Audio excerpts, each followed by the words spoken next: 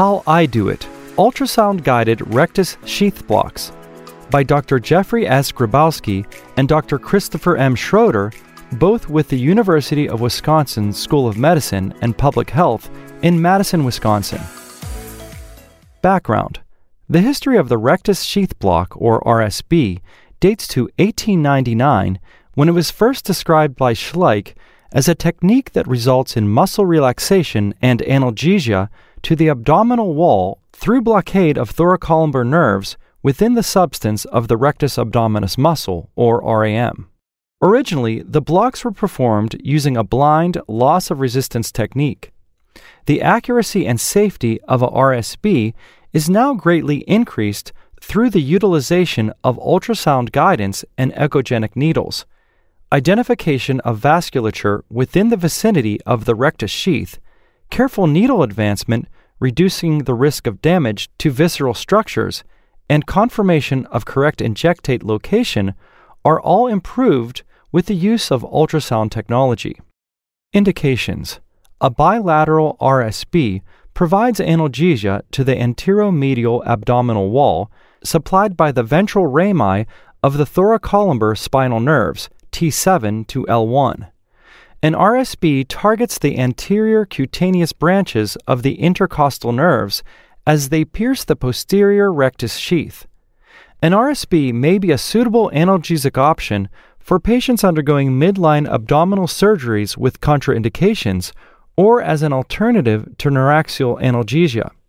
For example, an RSB may be more appropriate in patients receiving anticoagulation therapies or where the hemodynamic perturbations associated with thoracic epidural analgesia would be poorly tolerated. Numerous observational studies and meta-analyses support the inclusion of RSBs as an efficacious component of perioperative analgesia in surgeries ranging from gynecologic abdominal surgeries and adult and pediatric umbilical herniorrhaphy to laparoscopic surgeries and emergency midline laparotomies. In addition to reduced pain scores and decreased opioid consumption, one study demonstrated decreased opioid-related side effects, nausea, vomiting, and constipation in patients receiving bilateral RSBs. A randomized prospective study in pediatric umbilical hernia repair demonstrated superior perioperative analgesia in patients receiving an ultrasound-guided RSB compared with surgical site infiltration. Additional randomized controlled trials, or RCTs, have yielded variable findings supporting the utilization of ultrasound-guided RSBs in the perioperative period. Notable findings for patients receiving RSBs include transiently improved pain scores for the first 3 hours post-operatively, decreased morphine requirements without significant change in pain scores compared to local wound infiltration, and lower post-anesthesia care unit, or PACU, pain scores without significant change in analgesic use in PACU or at home. Clinically relevant anatomy: 3 lenticular muscles, the external oblique muscle, or EOM, internal oblique muscle, or IOM, and transversus abdominis muscle, or TAM, comprise the anterolateral abdominal wall. All 3 taper into aponeuroses as they approach the midline and ultimately form the tendinous rectus sheath that encases the RAM. These aponeuroses blend in the midline with the aponeuroses of the other side to form the linea alba. The RAM is a paired muscle that originates on the pubic symphysis and descends vertically to insert on the xiphoid process and 5th to 7th costal cartilages. The posterior rectus sheath compartment, unlike the anterior, which is divided by transverse tendinous attachments impeding craniocaudal injectate spread, is unsegmented and represents a logical target for local anesthetic injection. In the superior 3/4 of the RAM, the anterior layer of the rectus sheath is formed by the EOM and IOM aponeuroses. After splitting, the IOM aponeurosis also contributes to the posterior layer of the sheath together with the TAM aponeurosis. Inferior to the arcuate line level of the anterior superior iliac spine, all three aponeuroses pass anterior to the RAM, forming the anterior rectus sheath. The inferior quarter of the RAM does not have a posterior rectus sheath and is lined posteriorly only by its epimysium and the transversalis fascia. Sonoanatomy and technique. The goal of the rectus sheath block is to deposit local anesthetic between the RAM and the posterior rectus sheath. With the patient in the supine position, the ultrasound transducer should be placed in a transverse orientation above the umbilicus, centered approximately 1 centimeter from the midline. In obese individuals, we often prefer a low-frequency 8 to 3 MHz curvilinear probe to improve visualization in the far field. However, some obese individuals exhibit thin, rather stretched-out RAMs. In normal to thin individuals, a linear transducer 13 to 6 MHz is adequate. The RAM and posterior rectus sheath should be identified as a thick lenticular-shaped muscle with a hyperechoic fascial covering deep to the muscle. The TAM is identified by scanning laterally and visualizing what is typically the thinnest and most hypoechoic lateral abdominal wall muscle. Ideally, the medial aspect of the TAM continuing deep to the intended target can be visualized and acts as a guide for needle trajectory. The needle, the authors use either a 100 mm 21 gauge or a 50 mm 22 gauge echogenic nerve block needle, is inserted using an in-plane technique and directed from medial to lateral, as this trajectory may reduce the risk of iatrogenic visceral injury. Accordingly, the TAM acts to shield the peritoneal cavity. Care should be taken to identify the superior epigastric artery with color Doppler when possible. Avoidance of needle advancement into the deep aspect of the RAM near its midpoint should minimize the risk of potential vascular trauma. A previous description of RSBs suggests a lateral to medial approach from the lateral edge of the rectus sheath for this reason.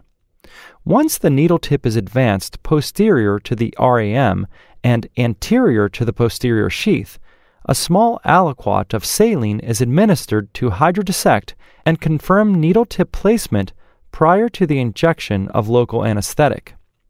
Use of a 3-way stopcock at the proximal end of the injection tubing allows for a simple transition from saline hydrodissection to local anesthetic administration. Large volume injections of local anesthetic, at least 20 milliliters per side, increase cephalocaudad spread within the compartment and extend the analgesic coverage of the procedure. The block should be repeated on the contralateral side. As a single-shot RSB is likely to provide less than 24 hours of analgesia, peripheral nerve catheters, or PNC, can be placed within the posterior rectus sheath using the previously described technique for when anticipated severe pain will be of a substantially longer duration. Potential risks and limitations include catheter site infection, migration of the PNC into vasculature, catheter dislodgement, and the need for post-operative catheter management and infusion pumps. While there are no RCTs assessing RSBs with liposomal bupivacaine to date, Patskowski and others demonstrated improved functional recovery in a patient undergoing open hemicolectomy who received bilateral RSBs with liposomal bupivacaine. The authors frequently utilize a mixture of 10 milliliters 1.33% liposomal bupivacaine and 15 milliliters 0.25% bupivacaine per side when prolonged analgesia is desired without continuous nerve catheter placement. Alternatively, plain local anesthetic or mixtures with additives can be injected to prolong analgesia. This may allow bridging the time gap until proper coagulation status can be ascertained prior to thoracic epidural placement if indicated. A RSB may be performed pre, intra, or post-operatively, and block timing is impacted by patient surgeon preference and other logistical factors. In the pre-operative setting, management of desired patient sedation and respiratory variability can increase difficulty with block placement. Controlled ventilation may facilitate block placement by providing more predictable abdominal movements.